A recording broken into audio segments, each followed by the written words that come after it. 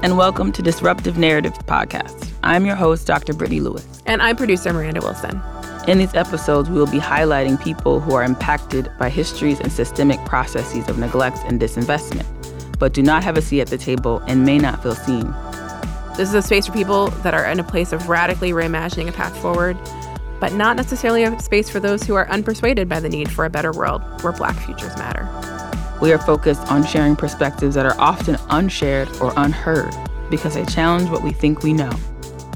In this podcast, guests are the experts of their realities.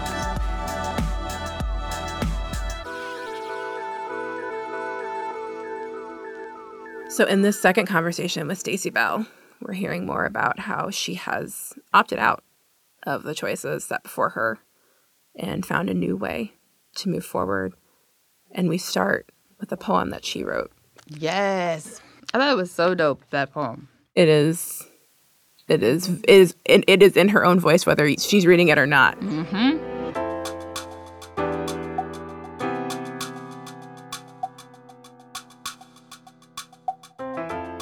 To eat to live. To eat to live is different for me than it is for you. The abuse on this brown skin has been tried and true. To eat to live is different for me than it is for you. I've had to watch my daughter grow up from middle school to age 25 in these sex-trafficked, abusive Minnesota streets, and there has been nothing that I can do. To eat to live is different for me than it is for you. My brown body exhibits the results of slavery. Yes, they call that disparities, and that is nothing new. To eat to live is different for me than it is for you. You see, I am trying to live to eat and remember how to chew and swallow too. As I'm listening to you share what sounds like what you have to give up to be free, I'm wondering what you can share with us about the politics of your healing journey, because you're talking about healing. You're talking about letting go and different forms of acceptance. And unfortunately, I feel like there's a lot of people in the world that will never get to where you are. They'll never get to that place of accepting and or willing to let go of this illusion of what success looked like in order to walk into the freedom of what it should be for them, which is different for every person, right? And I think about that for myself. You know, in my profession, success looks like becoming a tenured professor at a university, and I was going down that path. And I realized that all my brilliance was only being used for privileged white students in, well-resourced academic institution. It was not being utilized for the people that I loved the most, the folks that sustained me, my community. I quit my job. I moved back to the Twin Cities. And I had to reevaluate what success really looks like and what I wanted my own legacy to be, what I wanted to teach and show my girls, and the kind of communities and relationships I wanted to sustain. And some folks thought I was kind of crazy, but I really followed my heart, and I had to give up a lot, right? I had to give up this notion of success. So let's just be honest, it wasn't meant for me. So when I hear you, it is life affirming, because when you find like-minded souls, it reminds you that you're doing the right thing. I would love if you share, what has this healing journey been for you? How does gardening play a role in that healing journey? How does acting play a role in that healing journey? And perhaps, are there other folks that you're mentoring in this space, that have gravitated towards you and you're supporting in their journeys? And what does that look like? I think at this moment, the only people I was really influencing was my Facebook friends and family. But that space is really damaging and confusing. And so I've removed myself from that space. So I don't really know how to really reach people the way I did. And I know that leaving that space was very hard for some people because I think they really were watching me. I know that I had to figure out that whatever I've done in my lifetime, I have done it, and how I need to own up to those things and not be judgmental towards myself. And I have decided that I didn't want to do to myself what the world is already doing. And so I have stopped judging and given myself the space to realize that I was born and that I have emotions and I get to know those and be with those and learn from those. And being with Dr. Joy, I have learned that I'm okay because I cry every day. And it's just those moments and the skill and the time it takes to birth yourself and remember that this is not your fault, because the more you kind of take it out on yourself, the worse it gets. And you have to realize how you can be your own best everything. Friend, counselor, enemy. And what does that look like for you, for me? And how can you be okay with that? And how can you not take out on yourself what the world has already taken out on you? And I've had to take time to figure that out for myself. And it's been very rewarding and emotional. You know, what you described to me sounds like what they call shadow work. So shadow work is like a process that you go through to uncover the ways in which your own fears or traumas have influenced your life or continue to influence your life. And also the process of truly accepting who you are.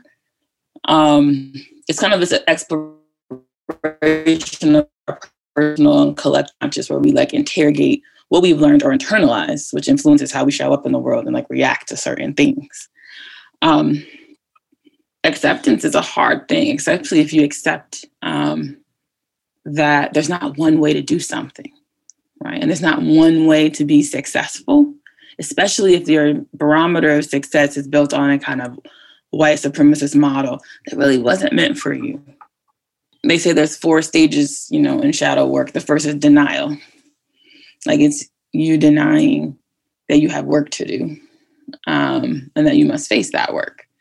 And then projection, noticing that you're doing more blaming of other people or systems than accepting the ways in which you might be giving away your own power, or it's really about you and your inability to set boundaries, or your inability to interrogate how some of the things you might have experienced as a young person or internalized impacts how you're showing up. And then integration becomes this way in which you bring yourself, bring those characteristics of yourself and bring them to light and accept them and be honest about what they mean.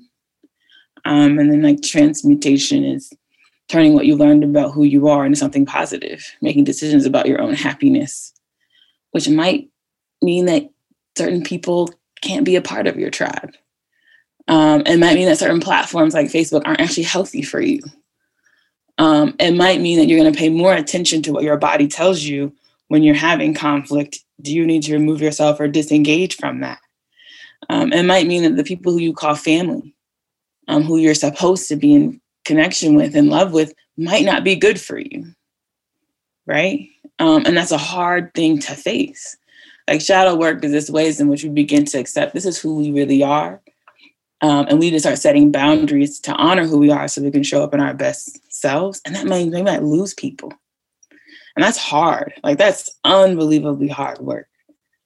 And as you shared, Stacey, this idea that we might even reproduce the same pain that has been inflicted on us, right? That is a trauma response. I've been there. I've been doing my own healing work, and it has been a struggle. It's also been a struggle as I try to get other people to honor how I choose to engage. That's the part. When you create new boundaries and the folks around you who aren't doing that same kind of work can't understand your boundaries, that's hard. Because then they're wondering, like, well, what's wrong with you? Right? I'm like, it takes some training. Right? I've experienced it myself. That's been a hard part for me, because there are people in the world that I love deeply, but if they can't respect my boundaries, I have to then also decide, so when and where can I engage with these individuals? And will I lose them in the process of honoring myself? That's an acceptance piece. That's really hard. I discovered brown people's time in my journey. I was like, the light bulb came on and I was like, okay, this has been used to, like, as usual, lessen us and degrade us for arriving when we arrive. When I arrive, that's when I arrived, and that is okay. And why you call it brown folks' time or brown people's time, like we're late? No, I'm on time. And so I've had to really get my community and the people who say they support me in it to understand that what that means for me to arrive through trauma and responsibility and everything it means to me to get there. And for me to arrive and be okay with whatever time that is.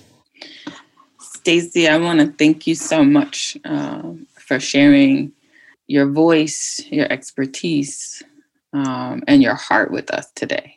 You know, choice is an illusion, but I think we also can choose our definition of success and freedom. But that requires us to give up something, right? And are we willing to give that up, I think, to reaffirm our own humanity, despite the fact that everything around us in society tells us otherwise? Especially when homelessness is on the line? Well, 100%. 100%. I really, really appreciate you being here with us today. I'm honored to be in loving partnership and sisterhood with you. I'm always really enamored by the strength and wisdom of Black women. I believe deeply that if the nation were to listen to the things that Black women say, it would have to deconstruct much of its own identity. And that's why they fear so much of the words that we share. Thank you so much, Stacey. Thank you. Thank you for having me. How important it is to do what Dr. Brittany Lewis is doing and that you guys are doing with this podcast, letting people like me without degrees who haven't been to like HBCUs or anything, where sometimes we feel left out in the community, even though we have much knowledge and stuff to say. We don't get to show up as leaders and be present using our voices. We tend to just be like, get to show up in this space and then not invited back to like teach and lead and use our voices in the space. And I thank Dr. Lewis for letting me be here today as me, because I've been like fighting to show up just as me. And it's been working so far. And I'm just so proud and thankful today to get to be myself. I really, really appreciate you sharing that. And I also want to reaffirm that, you know, something I tell my students when I'm teaching in the university is that I learn more from people like Stacey than any book in the university could have ever taught me. However, the way in which the university co-ops knowledge and tells us that Black and brown voices don't actually matter because we're not the canon, right? The canon is a word we use to describe the voices we should care about. Every time I'm in the classroom or in a public teaching setting, I'm always raising up voices like Stacey. Because if we were listening to voices like Stacey, many of the social, political, and economic challenges that we're having, we would be way more upfront about, and we'd have language around them that people understood. We'd be talking more openly about practice change, not equity language that seems to loom as this performative way in which we're able to get away with saying we're about something but doing nothing. If we just listened to people like Stacey. So I will reiterate and continue to say how honored I am to be in partnership with you. As I think about the role I want to play and how I want to use my both technical skills and access to elevate voices like yours. That's the work. And I'm just honored to be here and support you in your public scholarship, because that's what it is. So thank you.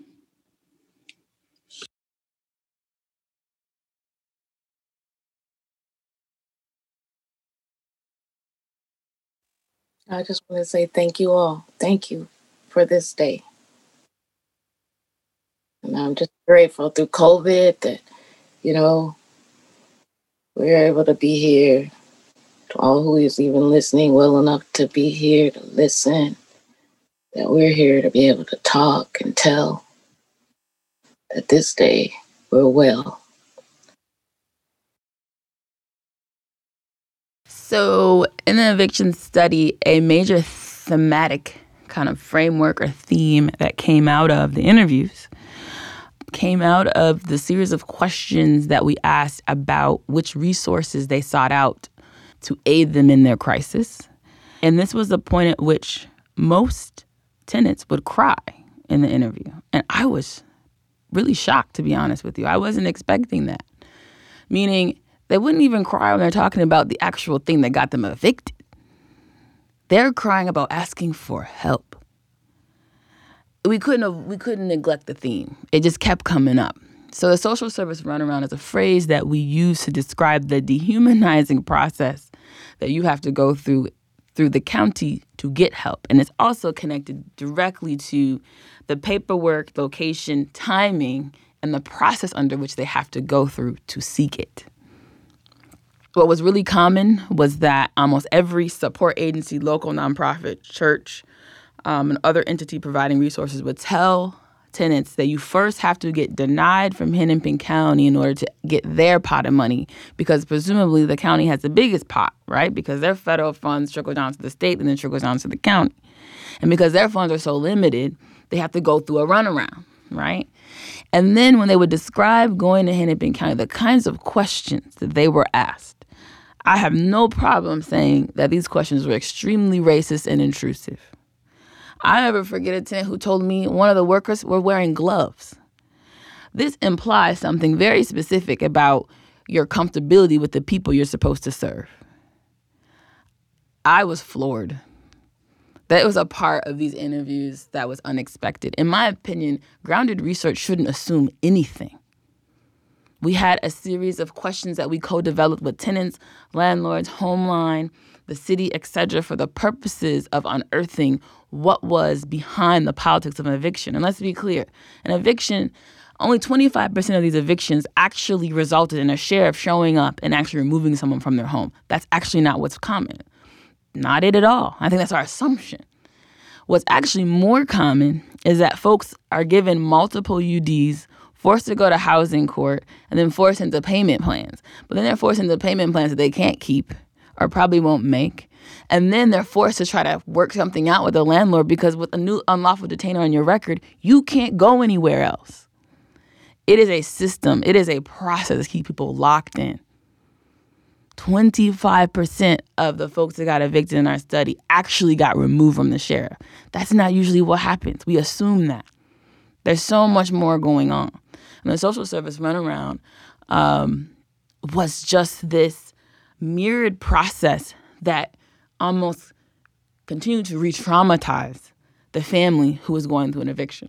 I also learned this process that we are of 7 states in the country where you can get evicted in less than 2 weeks in housing court, whereas it was taking an average of up to 30 days to find out if you got denied from Hennepin County. That math don't work. That's, in my opinion, data and research should pull out real facts, should identify programmatic pain points and areas for growth so we can talk about direct change.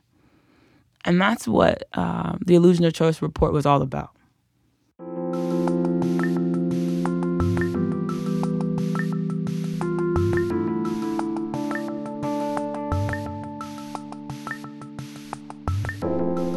On behalf of Dr. Lewis and the production team behind Disruptive Narratives, I'd like to thank Stacey Bell for this conversation. We hope we've done your story justice. Disruptive Narratives is a production of KMOJ Radio and Ampers, diverse radio for Minnesota's communities. Featuring Dr. Brittany Lewis, produced by Miranda Wilson, edited by Justice Sanchez. Made with support from the Minnesota Arts and Cultural Heritage Fund. To find more of our conversations, search for Disruptive Narratives wherever you find your podcasts.